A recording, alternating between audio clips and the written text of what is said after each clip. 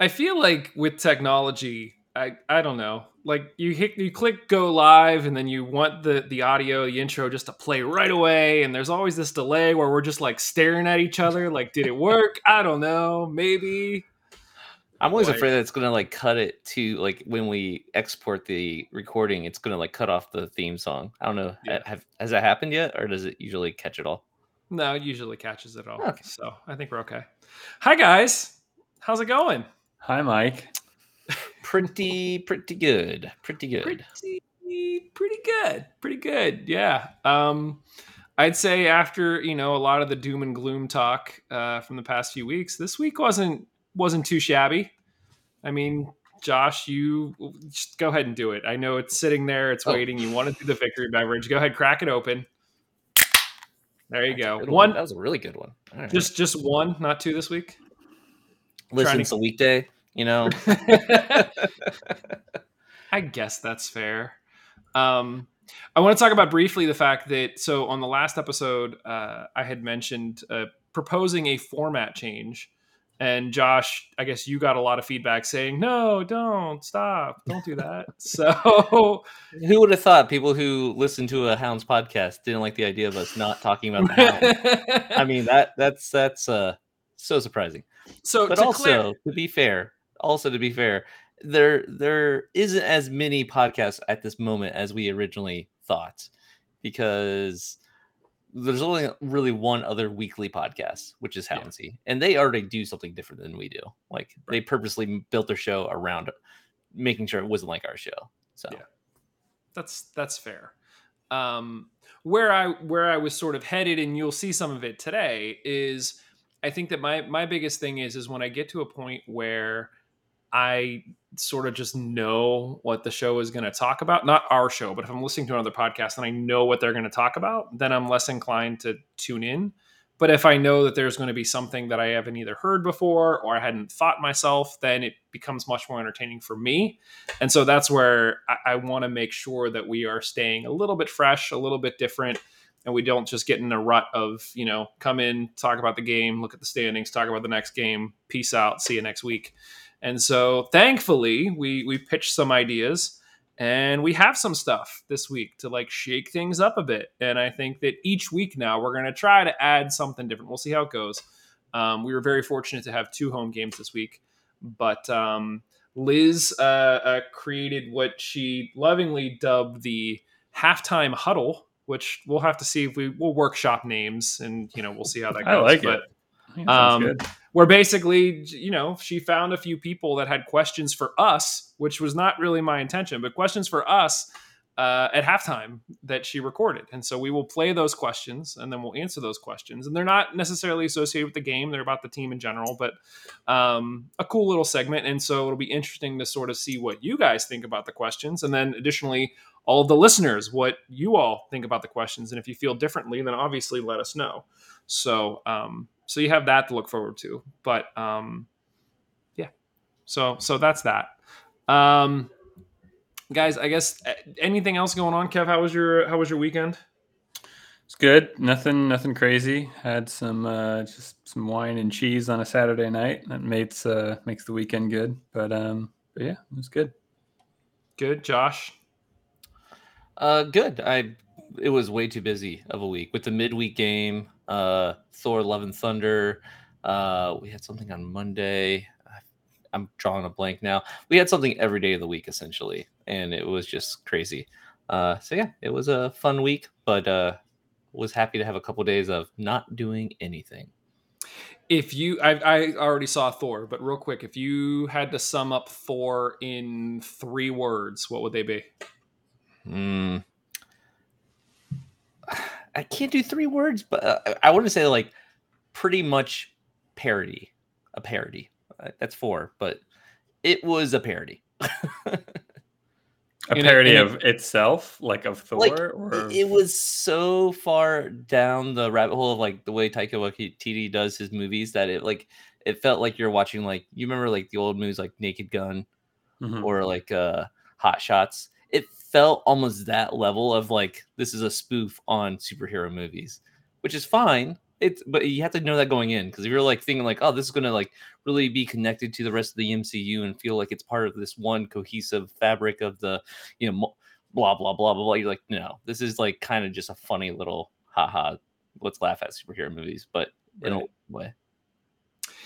My whole take on it, and I noticed it when we saw Doctor Strange, and we're not going to talk about Marvel forever, but I noticed when we saw Doctor Strange, and now again with this, it feels very rushed to me. I'm now used to, because of these Disney Plus shows where you spend 6 hours, 7 hours, 8 hours with a character and like a story arc, that you get into these 2-hour long movies and they try to pack so much stuff in it that, I remember looking down at my watch at one point and we were an hour and a half in and thinking like, oh crap, they have to wrap this up in like the next half hour. Like, how are they going to do that? And so, yeah. But it was entertaining. I haven't seen it yet. I've seen Doctor Strange, but I haven't seen Thor. So. Yeah, fair enough. So we have, as I mentioned, we have a ton to talk about on this show. We got 2 wins, guys. That makes 3 off the bounce when, we basically were 6 games winless. We now have 9 points in the last 3, which is fantastic. We have our 1-0 win over Indy from Wednesday, and then we took it to Miami on Saturday, 4-1. Gentlemen, let's just start right off the bat with takeaways. Josh, give me a take. We'll just sort of mash these 2 games together because I think in the mindset of the Hounds fans, it's just one big massive win. So give me a takeaway. So, I watching it live, I feel like it might have been different than watching it on TV, because the first game, I did not feel like it was a boring game. I felt like it was pretty much like we were in it, and it was, tug and pull. And like, I felt like there was goals to be had in that game the whole time. Like, I never felt like, oh, no one's really taking shots. Like it felt like something was going to happen in that game to me. Luckily it happened indie for game? us. Sorry. Indie game. Yes. Yeah. Because I saw your comments and like talking about how like this is a snooze fest or like that. I was like, is it? Because it felt pretty contested. I mean, it wasn't a terrible game to watch. I think it was more the coverage, which like the announcers kept talking about the game going on at PNC Park, or they were talking about like what the coaches are wearing, and it just seemed like there was just very little interest in what was happening on the field.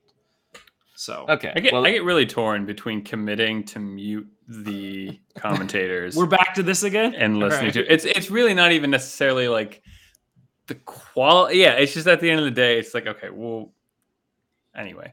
Sometimes they add value. Sometimes they do. That's the thing. I can't just immediately do it because I feel like I do miss some stuff. But yeah, anyway. I definitely have my favorite announcers for like the USL. But I thought they were. Who was the announcers on? Do you remember who they were on Indy's game? Devin Kerr was one of them. That's what I thought. Like, he's usually pretty good. So. Oh no, he was good, but it was just the attention was not on what was going on in the game. That happens a lot with him, to be fair. With Devin Kerr especially, he has a tendency to kind of go on tangents and kind of go down rabbit holes, and then he keeps on picking at that thread all game long. I will give him a shout though, because during the Miami game, the Steel Army was chanting early on that Sparrow, I think the chant was Sparrow as a jagoff or something like that. And he made some sort of comment on air about, well, the Steel Army is making some sort of, or they're using a phrase that I'm not sure that I can use on air, and I'm not really sure. So I literally took a screenshot of the definition of jagoff and sent it to him. And like while on air and talking, he like tweeted back at us like, "Oh yeah, no, I know what it meant." And like, I have roots in Western PA, so I'm like, kudos to you, man. Like you're like on for 2.5 hours, and at the same time, you're sitting here tweeting back at us, while you're supposed to be talking on air. So I've never tweeted or comment on Discord while being on air on this live podcast. I'm always 100% with you in the audience. Yeah, see, guaranteed. Like I'm not on Discord right now, so I have no idea if you're telling the truth or not. I'm just going to assume that you are an upstanding gentleman, and therefore we have your full attention at all times. So thank you, Josh. No problem. Kev, give me a takeaway. Honestly, I was caught up. I don't want to be too distracted and push us ahead to the the halftime huddle questions. But it really has my mind kind of captured at the moment. But I'll still kind of I'll wait to talk about that. No, I mean, like I think I kind of saw this coming a bit.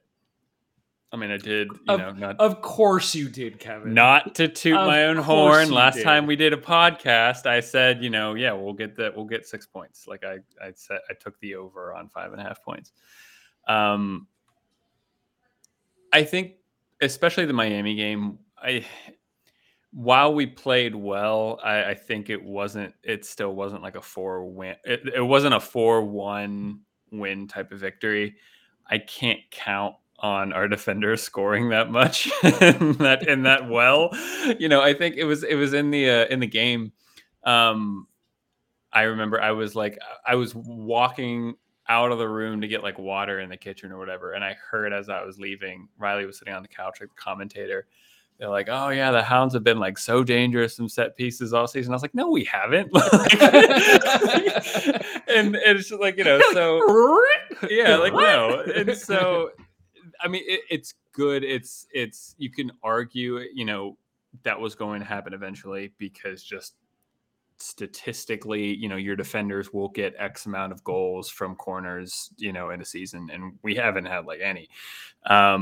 Maybe Ordonez sparked something off when he got his goal in Tampa, a few games ago, and that's got all the defenders going. But I mean, all the defenders have been playing really well. They've been defending better. They've looked more confident in themselves. And so, but my point was, I think Miami still played pretty well, and we created chances outside of the 4 goals that we scored. But I think Miami's still a good team, and I don't want to be in the mindset of we've won 3, we beat Miami 4-1, like we're completely back on track now. I think it's probably, if anything, the pendulum has just swung a bit too far in the other direction, and it's just like, okay, we're good, like, but we're not 3 straight wins beating Miami 4-1 good just yet. I think we have it in us, but I don't like that. I don't want to assume that for the next game.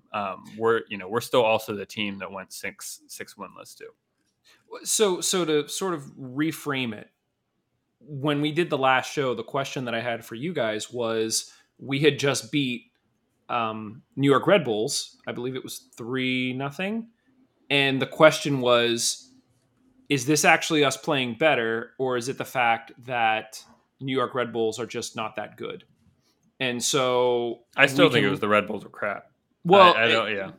But after that win, you start thinking like, okay, we're back on, everything is great. Against Miami, particularly, I caught myself thinking, regardless of the scoreline, we look better. But Kev, your point could be that maybe that is the pendulum swinging the other way, where it is Miami.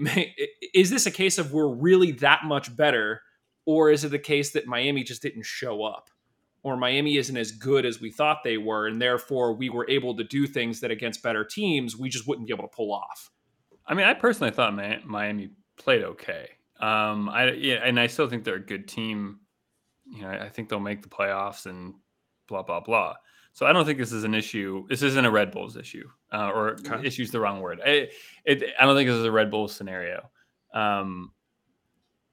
But wait, I was gonna say something else. I mean, as far as like chances go, it could have been in that 6-game stretch. It could have been a confidence thing where it felt like we were still creating chances, but we weren't taking them. We're still not entirely there yet with like the Miami game.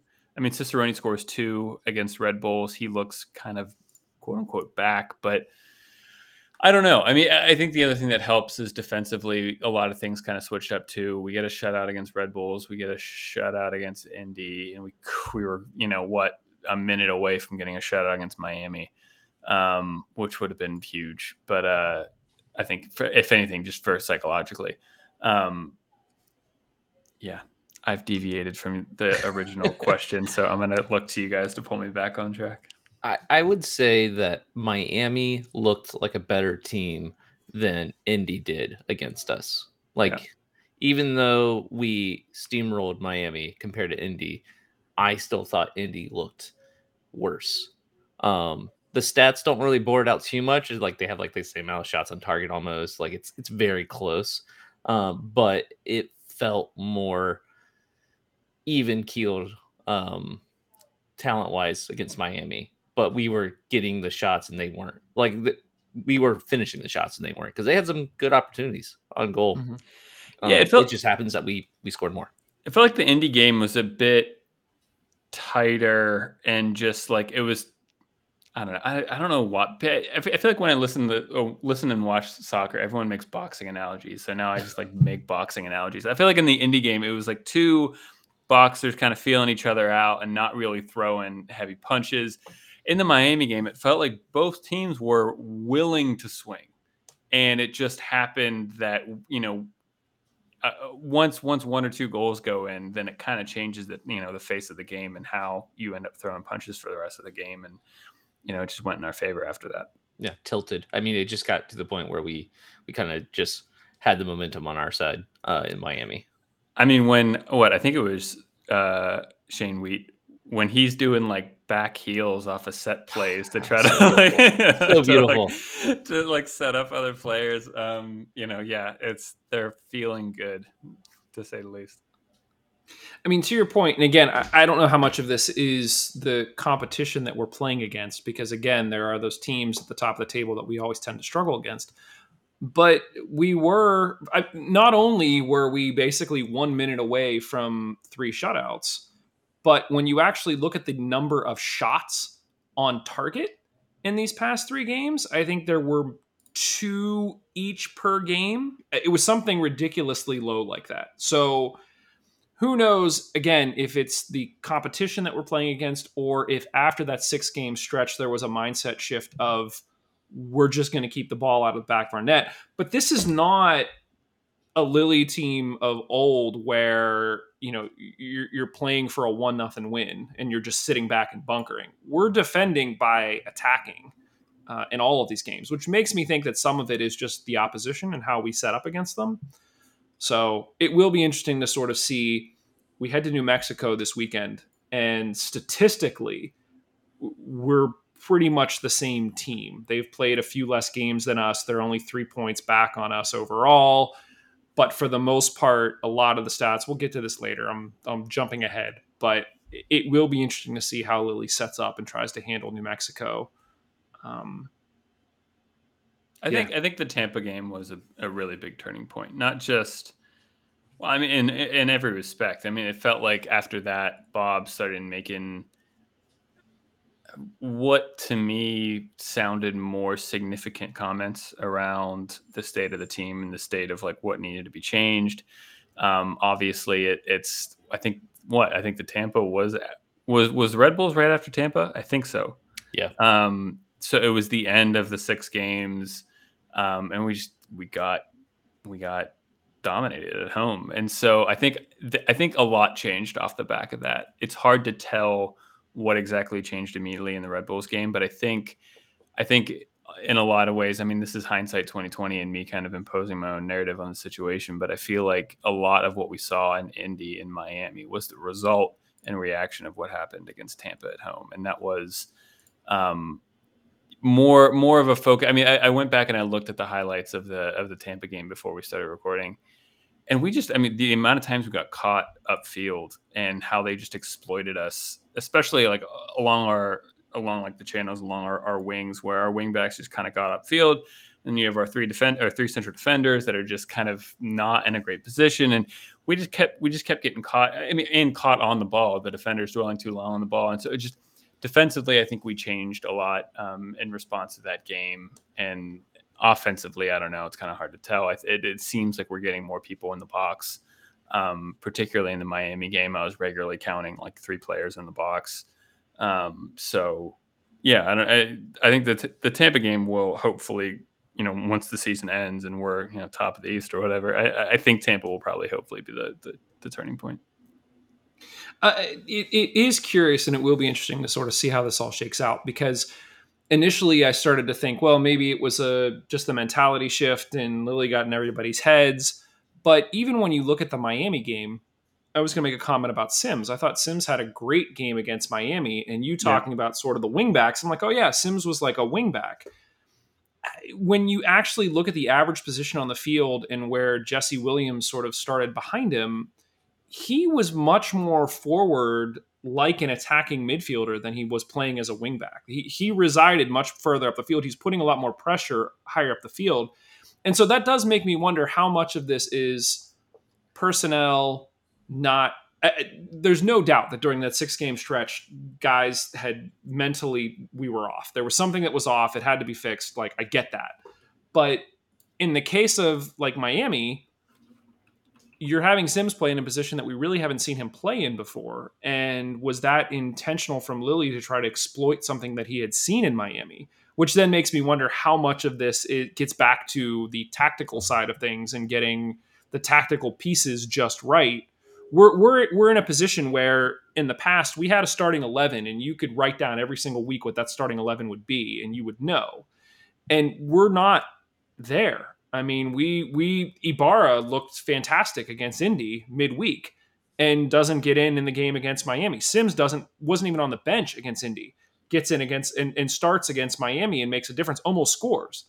And so it does make me wonder how much of that is tactics. That might have been different just because of schedule congestion. Yeah. Maybe. I don't know. I mean, because it was Red Bulls on the weekend, Indy in the midweek, and then we had thing again. So I think how well, I mean, it's we'd have to go back and look. I would be interested, even when we have a week to week, how many lineups are the same week to week?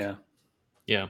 I mean, there's usually small tweaks here and there, but overall, the congestion, I think, was the reason why we even got to see Sims. I do want to make sure we do talk a little bit about that, though. The goal? Did Cicerone poach Sims' goal? Was that a Sims goal? I don't think it was. I don't think it was either. Too slow, and it could have gotten easily cleared if it wasn't for Cicerone. Yeah.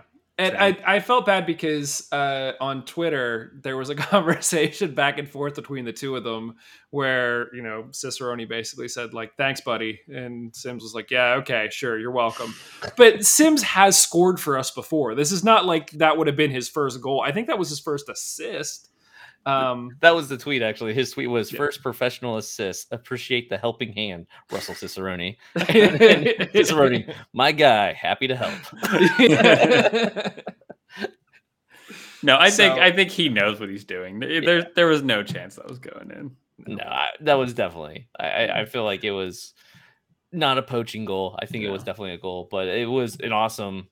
Just the whole thing was great, and what was UK fan podcast always? Oi oi Toby boy. Yeah, that was such a good.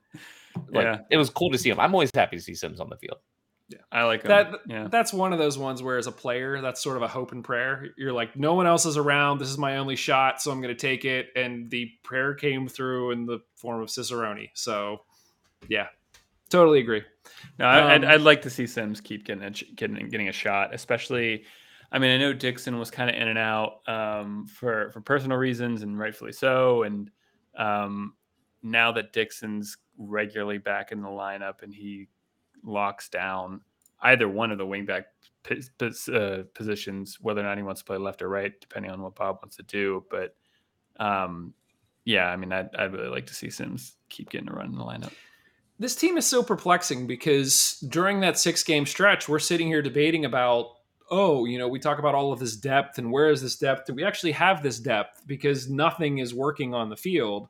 And now you look at players like Sims and Dos Santos and Ibarra and these depth players that are making an impact. And, it could be because of congestion or whatever it may be, but they're no slouches.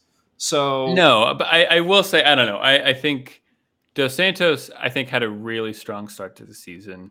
I think he struggled a little bit, as everyone did, in the 6 games. But in particular, I think he was kind of caught in a couple scenarios against Tampa. Not being one of the ones on the ball who got caught, but just kind of caught upfield. And Ibarra, I don't know. I'm still kind of I don't know what Ibarra gives. I disagree with some of the Ibarra chat, but when you look back to, and I'm not comparing him directly to Danny Griffin, but let's keep in mind that this is Ibarra's first professional gig out of college. So when you look at the time, Griffin's in his third year with us, Rovy's in his fourth. So it takes it's a really time. I do want to, like, I've had this thought outside of the podcast, and I need to do better at like channeling. Like, I want to make, like, all of them are like really good. All of them are professionals. All of them do, and so I don't want to, but and so I just, disclaimer, I'll try to drop that in every once in a while. I feel like sometimes I'm pretty harsh on some of the players, but they're all very, very, very good. Yeah. I mean, there were, lots of goals we can discuss basically over this past 3-game stretch. So over the past week, we're at a +7 goal differential. We scored 8 goals and only let in 1. Like we said, that 1 was very late. Cicerone had 3 goals. Peters had 2. Wheat, Dikwa, Dixon all had 1. Yeah, I mean, there's a ton that we could talk about as it relates to all these games, guys. Any other takeaways and specifics that you want to get into before we get into some of these questions and move on to sort of other things? Feels good to win both of these. I was very apprehensive about the Miami game. I was on the podcast saying, like, maybe we should prepare ourselves for only 4 points and be okay with that, and like it would be respectable if we got 4 points, but getting both wins, it's like, all right, let's go, let's do it. I'm still nervous about the next game just because it's West Coast and that's never our forte, but in a way, yeah. No, I feel like I took the under last week at 5.5 because we said we could get all 6, but after losing 6 in a row, you just need points. Or not losing, but struggling 6 in a row, you just need points. And so I would have been happy with 4, but yeah, no, I'm ecstatic with 9 in the past week. That's great. So that sort of makes up a little bit for where we were at. I think I don't know. Anytime you see a back heel in the game, that's an indication that well, I want to say spirits are high, like spirit, and I think that's really important. I think successful back heel, like successful back heel. I think the back heel wasn't the back heel Ordonez. So I think Ordonez was one of the center backs. Yeah, Ordonez had the back heel. Peters had 2 goals, and Wheat had a goal in that game. So it was like the defense was firing on all cylinders. When Ordonez's goal in Tampa was still one of the best finishes all season. Like, it left-footed across the box. It was amazing. So no, I think confidence in kind of the right mental state was probably the biggest challenge for this team, based off of what they did earlier in the season, based off of all the chances we still created in that 6-game stretch. I think it was a confidence thing and then all the 2 goals that we let up in the Tampa game where our defenders just dwelled on it too long and it got take off on it. Like, that's like the players know and need to know that they're better than that. And so to have confidence kind of right back on the right track. I'm not saying we're back to what we were at the beginning of the season, but it's a good, I think we're away from that mental state in the 6-game stretch now. I think the other big thing that helped was that we were home for these 2 games. Yeah. So our record at home is 7-0-1. Away, we are 3-6-2. So now the trick is, can we get the mentality right as we hit the road and go to? We have 2 away games, and then we come back to Pittsburgh 2 weeks from now or 3 weeks from now. So before we get into our questions, Steve did catch up with Shane Wheat immediately after the game. Let's hear what they had to say. On goals, this is Steve. I'm here with Shane Wheat. Shane, you capped off the scoring, 4th goal of the night tonight. Tell me what you were thinking when you saw that ball at your foot. Just attack, I guess. I don't know. I had a feeling running up there at the beginning of the restart that I was going to be able to put it in. So I told myself I'm getting up there, just being aggressive, and when I did, the next thing you know, it's in the back of the net. Nice. And that's your first goal of the season. What do you got to do to keep that up this year? I think, like I said, just be aggressive and keep attacking the ball, and it'll fall for us. We had 2 more tonight with Jelani, so hopefully we keep that going. All right, second season with the Hounds. Seems like there's a little bit more competition for time on the field. So what have you been doing to give yourself the best chance to be first on the team sheet? I think just being sharp every day in training and just being a leader out of the back, just trying to talk, just anything I can really do to give myself an edge and separate myself, give myself a lineup. Yeah. Cool. Shane, anything else you want the fans of Mongols to know? Just love seeing you guys at the game. Keep supporting, bring in the energy. We really love it. It's electric. All right. Thanks, man. All right. Thank you. Appreciate it. I love So there you go. Those are awesome. Yeah. The thing, if you're only listening to this on the audio, the thing that you missed that I have to point out is after the first question that Steve asked about Shane getting his goal, like Shane couldn't stop smiling about it. It was great to see him just so happy about it. Yeah, that was cool. Yeah. And his response was great, where it was like, what were you thinking? And he was like, attack. Like, I'm just going to get up there and I'm going to hit it hard and it's going to go in and it's going to be great. So, yeah. Huge thanks to Shane for chatting with Steve after the game. Yeah, we'll sort of see what happens here. The guys now have a full week to get themselves together before they travel to New Mexico for a battle there.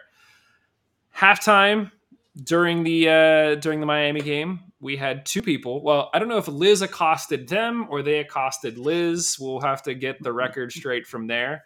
But yeah, this leads to a new segment, like I said, that Liz dubbed the halftime huddle. So the first question that we got is from Jack. So we'll go ahead and play Jack's question, guys, and then we'll try to break it down. Do you guys think, like last Wednesday, they were doing a very high aggressive press, and it seems like this game they're doing more of a deeper block? Do you think that's because they're playing against Miami or trying to rest players? What do you guys think of the high press? All right, so first things first. I love this feature too. This is really good. Anyway. Okay, so first things first. Well, I'm a little bit leery about this feature because I think that it implies that we know everything, and we clearly do not. So we're the ones with the microphones, Mike. Obviously, we know what we're talking about. Yeah. We don't give these things to anyone. Yeah. And Liz just clarified that she went after them. So thank you, Liz, for accosting people. We appreciate it. So just to sort of clarify, the difference between, a lot of times people will say high press, high block, sort of a low block. High press and high block are essentially the same thing. Kev, speak up if you disagree. But the whole idea is if you have a high press or a high block, you're basically defending further up the field. You're trying to keep the ball further up the field as a means of both offense and defense. You're trying to force the team to turn over the ball higher up the field so that you have a better chance of scoring. If you have a low block, then basically as a team, you are sitting deeper in your own half, trying to absorb pressure and potentially hit on the counter. Does that sound right? Yeah. Fair? Okay, cool. So that's sort of the difference between a high press or a high block and a low press. They mean high press, high block essentially mean the same thing. Low block is the opposite. So with that said, the question was, against Indy, we had a high aggressive press, and against Miami, we had a deep block. So did we think that was because of playing Miami, or were we trying to rest players? And what do we think of the high press? So I think it's actually like three questions. So Kev, I'm gonna give you a first crack at an answer for this, and then we'll sort of just discuss it collectively. So I mean, I think I was trying to go back and think about, and that's why I was trying to watch some of the highlights of the type of goals that we've let up leading up to the Indy game and the Miami game, and like how we were being exposed. I don't think, I mean, the fact that I think throughout this season particularly, Bob has not been wedded to one style of defending. I think there have been times where, yeah, we've had a higher press. There have been times where we've sat back a little more. So I think he'll continue to do things and alter and change based off of the opponent, not necessarily what's correct for the group of players that are on the field. That being said, I think he has a natural tendency to want to press higher with this team. But I think we're not great at it. I mean, I think one thing is it's hard to do because you kind of have to move in concert with each other. you have to make sure, if one player or if one player doesn't do it when everyone else does it, then everything breaks down. So I think there have been times this season where we've tried, and for whatever reason it breaks down. I think Tampa exposed us pretty poorly in that as well. I don't know, Mike, do you want to read that out? Oh, sorry. No. So Reed just posted on YouTube. There were moments that we pressed versus Miami that were very effective. Pretty sure one or two of those led to corners and to a goal. So Kev, you saying that pressing high we're not great at pressing high. I think one of the reasons for us to press high is because the attacking talent that we have should be able to turn or take turnovers and turn them into chances or effective chances. When you have the likes of Dixon and Dequa and Cicerone and Kelly and Griffin and Forbes, you trust that when they have the ball at their feet, they could make something happen quickly. So you want to get the ball on their feet at a moment when the defense is maybe not necessarily prepared, so that you can hopefully capitalize on a quick transition and try to get a goal that way. I mean, that's the idea. Yeah. It's. I don't disagree that we may not be great at it. I'm just saying that's the theory. Yeah. And yeah. So, and I think the other thing is when you generally press higher, you put a lot more pressure on your defenders. They have to defend more space by themselves, kind of thing, and they're often caught in one-on-one situations where they have to. Maybe they have 10 yards to the ball and their opposition player is 15, but one of our defenders is going to pick up the ball facing our goalkeeper with an opponent on their back, and that gets weird and complicated and hard, and you just need to be really good to get out of that situation. And so it's just harder to execute. I think our defenders were exposed in the 6 games, so sometimes it's as a comfort you can kind of revert and say, okay, well, we're not going to do it as much. But so I don't necessarily think it was something. I think we'll continue to change it, and I think we'll continue to change it based off of the opposition that's in front of us. I mean, another thing, I think Miami, Romeo was quite quiet, but he was only in for a little bit, though, to be fair. That's true. But Miami has Speedy, right? Speedy Williams. I think when you have a higher press, you give faster opponents more of an opportunity against you because there's just more space for the opponents to run into. So it could have been a scenario where against Miami, he wants to reduce the space for the opponents to run into and blah, blah, blah. So yeah, I mean, my takeaway from all of this is I think Bob will continue to change, although he has a tendency to want to press higher up the field. But when your defenders are not in a great moment, that's a hard thing to continue to do. I also feel like I think I might have misunderstood the original. We had a higher press against Indy, right? The Indy, question and that's where. Well, hold on. That's where I actually want to go back and actually look at the stats, because watching the game, Kev, I was sort of the mindset like you, where there are moments where we press and there are moments when we fall back. So to make a blanket statement and say that, in Indy we had a high press, in Miami we had a deep block, I feel like there were moments in each game that we kind of played that way, which is one of those things that it's hard to read. But yes, the statement was that against Indy we played higher, and Miami we sat back. Okay, yeah, making sure I understood, because what I was going to say is usually like this is a little bit more of a dumbed down thing that I always think of is like, if we are pressing more, it's because we think we're the better team and we can. Like you press against a weaker side, so I feel like that's fair to say that Indy was the weaker of the two. I also think you do a higher press when you think that you need to get that goal and you want to get that goal early and like kind of just set the tempo. So against Indy, I feel like Bob felt like that was an opportunity to strike a weaker team. Against Miami, a little bit more respect to that team and a little bit more wanting to slow the game down and kind of like get the guys, get the feel for it, that you do a deeper or whatever. Yeah, I agree with that. And to kind of build off of that statement, Josh, I mean, Reed made a comment, and that usually I don't see the comments, by the way, because usually I have this stream take up half my screen, and then once I do that, the comments get cut off. But now I have it full, so I'm looking at the comments.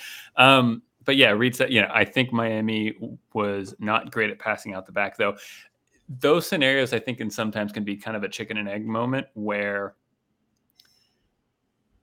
Josh, like what you were saying, okay, maybe if you want to give Miami a bit more respect and you sit a bit deeper, if you're a Miami defender and you have the ball, that's harder for you. It can be, to make decisions, because sure, maybe you're not getting immediate pressure, but now you're looking at 11 Riverhounds players. Whereas in a higher press situation, maybe Deke was kind of just cutting off over here, and maybe Dixon's kind of cutting, but you have more space maybe directly in front of you to pass into. That could be something where maybe Bob thinks, you know what, these Miami defenders don't pass well, so no reason to pressure them. Let them sit on the ball, because I know they're not going to pick us apart. So we just put defenders behind the ball, and we'll capitalize on that way. So yeah, there's a lot going on here that, given tape, given study, and given all this stuff, then you can start picking the stuff out. But I think all the comments are valid and kind of play out in the Miami game. And I think, to get back to sort of the question of, was this just we were playing Miami? Was this a player setup where we knew guys were tired, so we were going to play a different way? I very much think that this was a tactical thing. If you look at the average position of our players and our opponent's players over that 2-game span, against Indy, we absolutely tried to congest the middle of the field in Indy's half. When you look at sort of how we were set up, we had more bodies in the center of the field trying to force them wide. And we also had 2 forwards that were pressing up at the top. We had Dane Kelly and Cicerone leading the attack. So we had more people pressing. Whereas against Miami, we really sort of had just Dikwa leading the line. We sort of had 3 guys behind it, but we were sitting back a little bit. And I wonder if some of it against Indy in the past, we've had issues with Hackshaw, one of Indy's wingbacks, getting high up the field and causing damage. And the way that we were structured, we had both Dane Kelly and Alex Dixon on Hackshaw's side. And when you do that, he's not going to be running at you. Like, he knows that he has to defend both Dane Kelly and Alex Dixon. So he's not going to be bombing up the field. So tactically, putting ourselves in that position where we're pressed up a little bit higher, overloading sides that may be dangerous, that keeps them at bay and keeps them from attacking us, and ultimately allows us to have more success. When you look at the other team's average position in our half, over the course of the entire game, Indy only had 1 player that had an average position in our half. Everyone else was in their own half. Miami had 4. So we knew that we were going to have more guys from Miami that were running. So that might have meant that, we ease back on the pressure a little bit so that we can cover those. But in the case of Indy, Josh, sort of to your point, if you look at it and it's like Indy's not as good a team, then you take that shot and you push up higher as well. So that was a very good question. I think overall, I'm in favor of a high press. Kev, you and your Klopp Gengen press style. It's hard, and I think unless you do it, if you do it perfectly, it's great. If you do it half-heartedly, it ends up being a net negative for you, and it hurts you. Yeah. So there you go. Thank you for the question, Jack. We appreciate it. Next up, we have Steve. All right, so we've seen Jamali wait for 3 games in a row now. Do you think he's going to be the starting goalkeeper moving forward? Do you think we're still going to see some more rotation between him and Silva? All right, so the never-ending keeper question in Pittsburgh. Go ahead, Josh. I just want to jump in first because I got a feeling, you guys will have smarter things to say. But I feel like if we were going to have rotation, we would have had rotation on Wednesday's game or going into Saturday's game. So that makes me think that Waite is the first keeper now. Like, obviously, if they can lose it, I have no doubt that, they're battling during practice all the time. And it's very possible that he loses that starting position. But right now, if Waite wasn't the starting keeper, I don't think we would have seen him on Saturday. Like, why would you have him start 3 games in 1 week? So here's the question: if you're a betting man, is he starting against New Mexico this weekend? I think so. I think we see him start. I think that's a fair shout. Kev, what's your read on this situation? I have some like numbers that I'll throw, but I want your sort of like off the top reaction to this. I want the numbers. Well, I'm trying to go back and see like how many shots he actually had to stop. Yeah, I've got that for you. So the numbers are actually somewhat deceiving, because it feels like as a keeper you're far more involved than just the shots on target. Yeah. And so a lot of time there are shots, but the shots are off target and the keeper doesn't have to do anything. They're so far off target, it's a field goal. So it's very hard to gauge how active a keeper actually is based on the stats that the USL provides us. So looking at just the past 3 games, in New York, he only faced 1 shot on target, no goals. In Indy, 1 shot on target, no goals. In Miami, 2 shots on target and 1 goal. So over the course of 3 games, there were technically 4 shots on target and 1 goal. I think, yes, no, that's what I was looking for. Thank you. I think Waite is just one like above average performance away from keeping the starting position for the rest of the season. I think 2 things, Josh, building on your point, I think 2 things go in his favor. One, I think by this point in the season, correct me if I'm wrong, Lilley tends to want to find one keeper by this point in the season. I feel like Lilley wants him to be the number 1. Yeah. Yeah. So I think he has that in his favor, where we're getting to that point where Bob wants to make a decision. I mean, 3 wins in a row and you're the keeper, that helps. And even though he hasn't stopped a lot of shots, the goal that Miami gets, I actually think he makes a really good save leading up to that. And he's a little unfortunate that our defenders don't pick up the rebound. I remember thinking right before the Miami player took the shot that Waite stopped, I remember right when that Miami player took the hit, I was like, oh, this is in. Like based on and usually when a keeper, when I have, when a fan has that reaction of, oh, this is going in, and your keeper, makes a big, that's not a standard, oh, I just came out and claimed it, or oh, it was an easy shot on time. That's in other scenarios, like I said, if that rebound and I don't want to blame him too much for the rebound. I mean, sometimes, you can blame a goalkeeper for not like pushing it to the right area of the field and just kind of giving the opposition an easy goal or whatever. I'm not even going to blame him for that one. That was a hard shot to stop. He stopped it. And in some scenarios, that's a game-winning save. If we're up 1-0 and he makes that save, and that's a huge moment. It's just, our defenders were a little flat-footed and Miami get their goal. So I think he actually, he made a good save there. He was in the net for 3 straight wins, and Bob wants to pick, one keeper. I think Waite probably sticks around. Although I will say, I think he still needs one more good save and no blunders. Then I think he's good.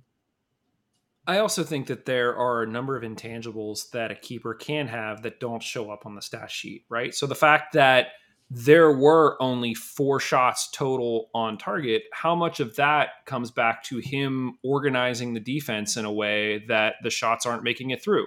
How much of it is distribution where, he has a bit of a long ball off of any sort of restarts that for the most part stay in bounds, which has always been a Hounds issue.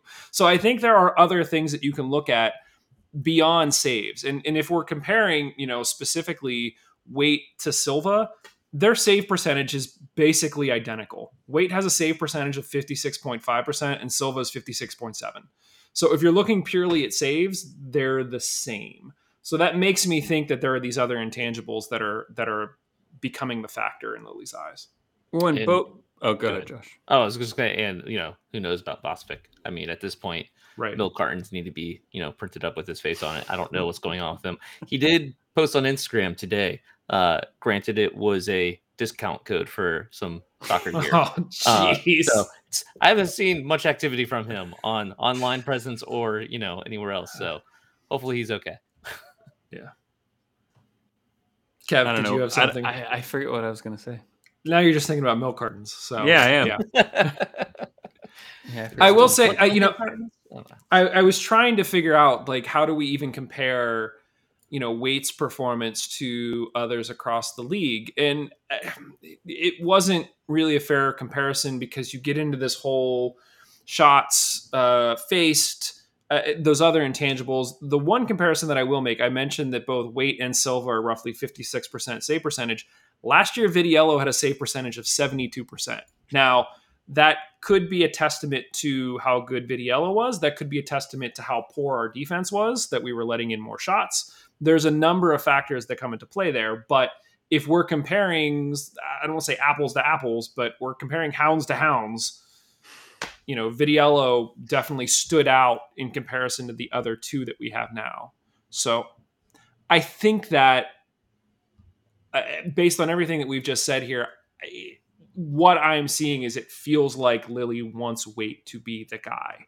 And so he's going to get opportunities unless he screws something up. And Kev, I agree. I think he's one massive game away of just saying, this is mine, I'm taking it. But when you're only facing 2 shots, it's hard to have that game. So we'll see.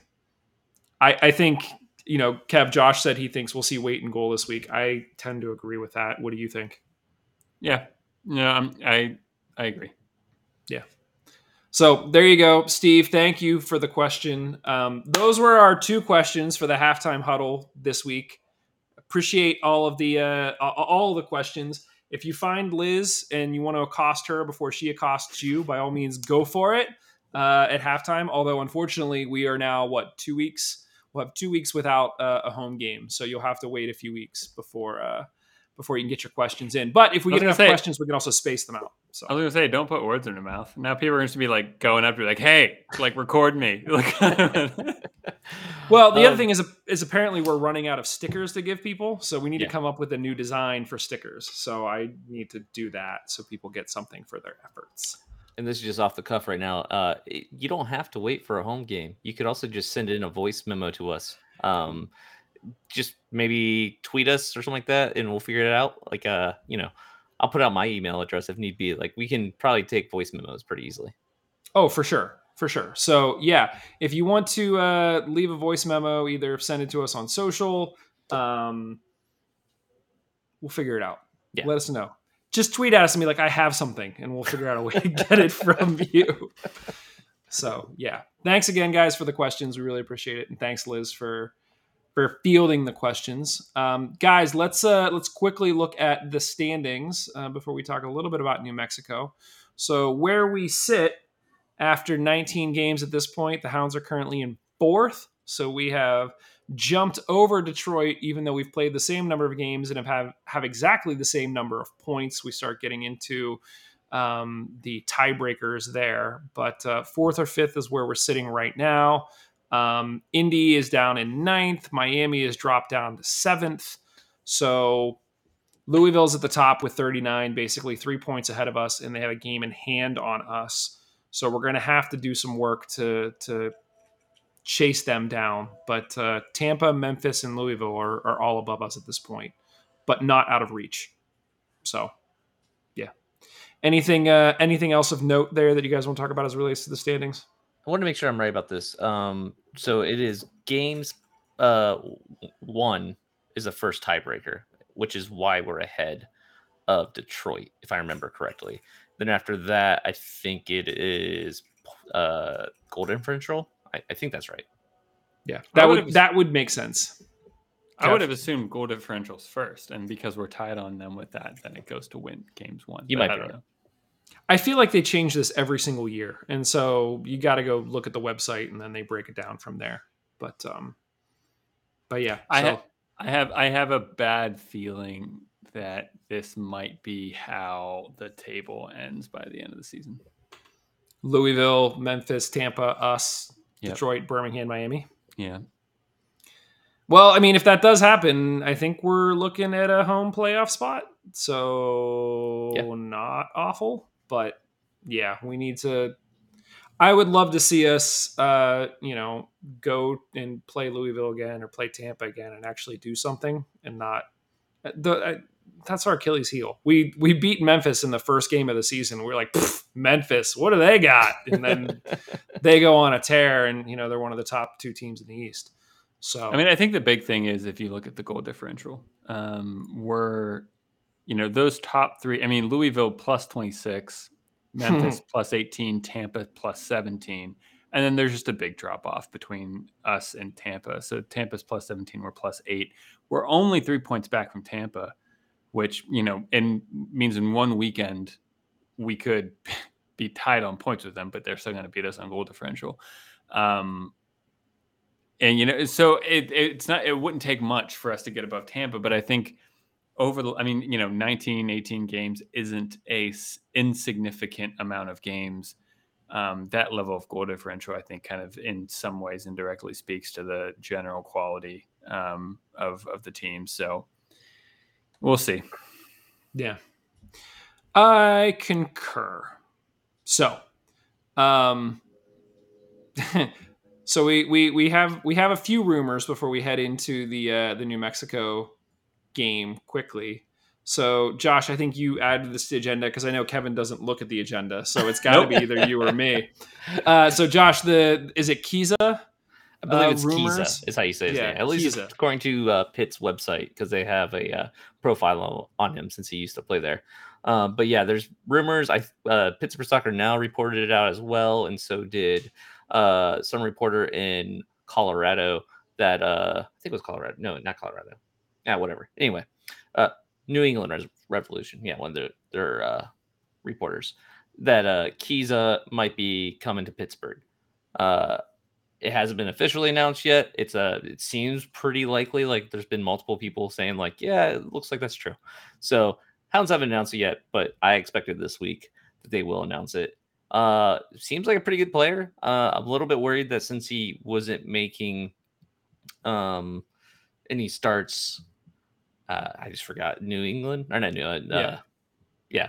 But yeah, anyway, it's just a rumor at this point. Don't know much about him. Haven't really looked too much into him, but sounds like it could be a good signing. And then the other rumor is that we should be getting a president this week, a new president. Don't know who it is. Don't know anything about the person. Just know that it's happening, and heard from multiple people on the front office that they think everyone will be happy with who they got. So must be a known entity of some sort. For them to say that. I know, right? I heard that from 2 different people in the front office. Like, oh yeah, I think you guys would be really satisfied with who we got, really happy with them. I'm like, what? We know this person, or like this person's known? Like it's not just gonna be some random person who used to, manage a baseball team in AAA league. Like so we'll see. Did we have a president before this? I have no idea. Vic. Yeah. We had Vic on the show. You talked to him. Talk to the guy. I don't know what the roles are. I thought he was something. Yeah. All right. Yeah, I'm joking. But yeah, so Vic left 2 weeks ago now, I think, and we kind of been in limbo. Kind of all assumed that we were just going to go back to the good old days of having Tuffy as the interim president for another couple of years. But they got someone, and apparently it's going to be a pretty cool signing. So we'll see. Now it's like who signing? I guess it's not signing. A hire, pretty good hire. Is it like President Jesse? Like they said we'd be satisfied. So I don't think it's.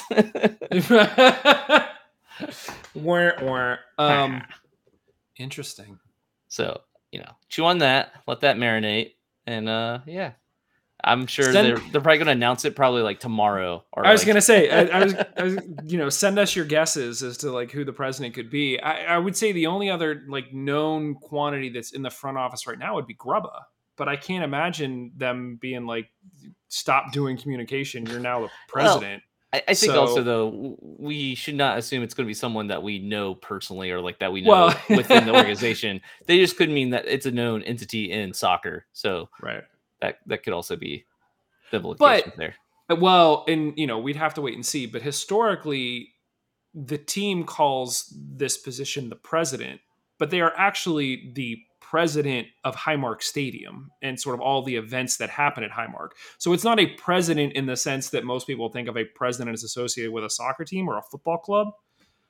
But if there's an opportunity for that to change, and we have somebody that is helping Bob identify and sign players so that Bob has more time to do Bob stuff, that could be very interesting as well. So I don't know. I can't imagine Bob giving up the reins of, controlling the soccer team.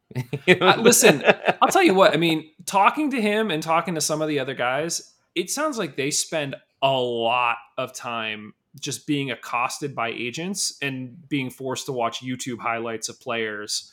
And so I'm sure Bob's going to want some say in that. But every coach turns off the music for those highlights, right? Like, there's no way they're listening to this crappy music that every single player puts on, and you're just like, what am I listening to? Like, no way. Yeah, Bob mutes that. I guarantee Bob mutes that. Bob just has of the night. That's right. Bob just has like death metal blasting in his office all the time. So no matter what's on, you just can't hear it. He's just in his Doesn't own matter. Head. It doesn't matter. Yeah. So I guess two big things that we'll find out this week. Really interesting about Kiza. He's a forward, right? And he played at Pitt. So he played at Pitt, went to New England. It sounded like New England had recalled him, I guess, from their 2 team. And now there's talk that they're sending him to Pittsburgh. So we'll see what that means. Some people had theorized that maybe Dane Kelly wasn't getting minutes because he was hurt. He played the other night, but Memphis. That's who it was. He played. He got loaned to Memphis for a while this season, but it didn't really seem like he did much at Memphis at all. I knew it was a USL team, but I couldn't remember where. Yeah. So maybe I just don't know why. I feel like forward's one of the positions that I wouldn't want another player in. Unless I could see a situation where, like we've seen, Dane Kelly has not been making the starting lineup, and that was an expected entity to be a very big impact on this team, and not so much lately. Maybe it's just injury. We don't know. But if that's the case, Bob originally had that plan of having one more player who was going to be, a regular starter. So he's missing that. Or it could also be a situation where, who knows how this lined up? Maybe it was just a situation where it's like, hey, he fell into his lap and it's like, I'm not going to not say yes to this if it's a good player and it's the price is right. So it's very possible it just fell into our lap, and then, why not take him? Yeah. So I guess we will have to wait and see. Both of those things might happen before we head to New Mexico on Saturday for the Battle of the Black and Gold. New Mexico are currently in 6th in the West on 30 points. Like I mentioned, they only have 3 less points than us, but they've also played 2 less games than we've had. They've conceded 10 less goals than we have while facing the same number of shots. So getting back into that whole keeper conversation, 10 goals over the course of 17 games. That's like 1 extra, goal a game, something like that. So not insignificant. In terms of how we move the ball, passing accuracy, dribble success rate is literally identical. But when you look at sort of players to watch on their team, their leading goal scorers are 2 guys that we know, Nico Brett and Justin Portillo. Both have 5 goals so far this season. To put that in perspective, Russell Cicerone has 8 goals, and both Kelly and Dikwa have 6 goals each. So you might look at Brett and Portillo and say, wow, they've got 2 guys with 5 goals each. And, we're doing them one better in that case. They are 3-1-4 at home. So they are a better team on the road, whereas we are a better team at home. So that is going to make this is going to be a crap game, is what you're saying. It's going to make it interesting. We'll just sort of put it that way, I guess. And like I said, the game is Saturday at 9 p.m. Eastern. So much apologies to all of our friends in England England and Germany who stay up late and watch these games, because at that point you might as well just go to sleep and then wake up early on Sunday morning and watch the game. Because by the time this game's over, it'll be past my bedtime. But I'll plan on staying up and watching it. Guys, based on all of that, based on everything that we already talked about here, predictions for this game. Josh, how are you feeling? We already said that Waite's in goal. So we'll start there.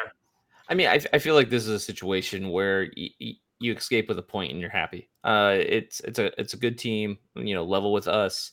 It's a far away game. It's a situation where we just need to hold on and get a point. These are the type of games where you get a point and that is, the job done, because, win at home, get a point away. So I'd be satisfied with the point. And I think we can get a point out of this. Obviously I want to win. I always want to win, but it's definitely a game where I feel like a point's going to be okay.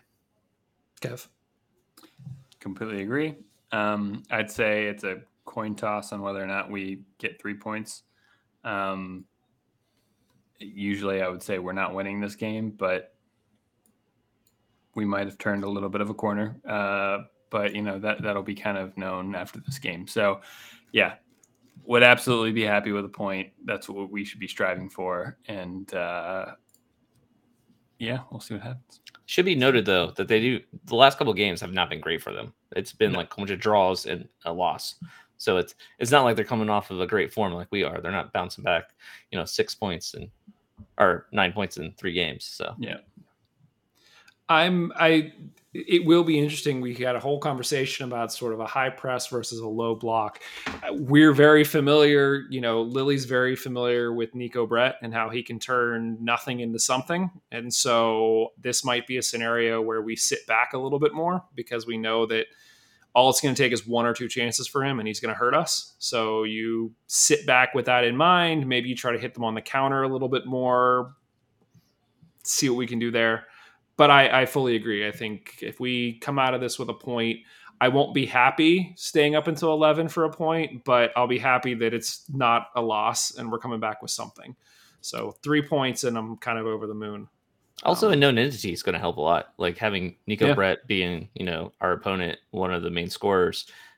Bob knows how to play tactics and he knows Nico Brett pretty well. So, that's a positive in our column. Agreed. So that is what we think. Let us know what you think. A massive thanks to everybody that helped contribute to this episode. Obviously, Jack and Steve who provided questions, Liz who took the questions, Steve Mattias who chatted with Shane Wheat after the game. This is very much becoming sort of a communal talking thing, which we've always said that we wanted it to become. So we really appreciate all of the input and feedback. And like we said, if you have questions for us, feel free to send them to us either on Twitter or social media, whatever it may be. If you have an audio file, record the audio file, let us know. We'll get it from you one way or another. Josh is comfortable giving out his email address. I'm not. It's not that I don't trust you. It's just that I don't trust you. So, yeah. You can make a free email address if you're really worried about it. That's true. We'll make a free email address between this episode and the next one. But in the meantime, let us know on social media. We all know you're there anyway. That's how you're watching this. You're either on YouTube or Twitter or actually that's not true. You could be listening to this. I'm full of crap. That's just for the people who are watching it right now. I'm going to stop talking. This is your weekly reminder that Black Lives Matter. We are proudly part of the Beautiful Game Network, which is home to more than 100 volunteer writers and podcasters covering local soccer. Help us all keep doing what we're doing. Head to bgn.fm, click that donate button to help us cover our expenses, and we appreciate your support. Otherwise, thank you, everybody. We will talk to you very, very soon. Cheers. Later.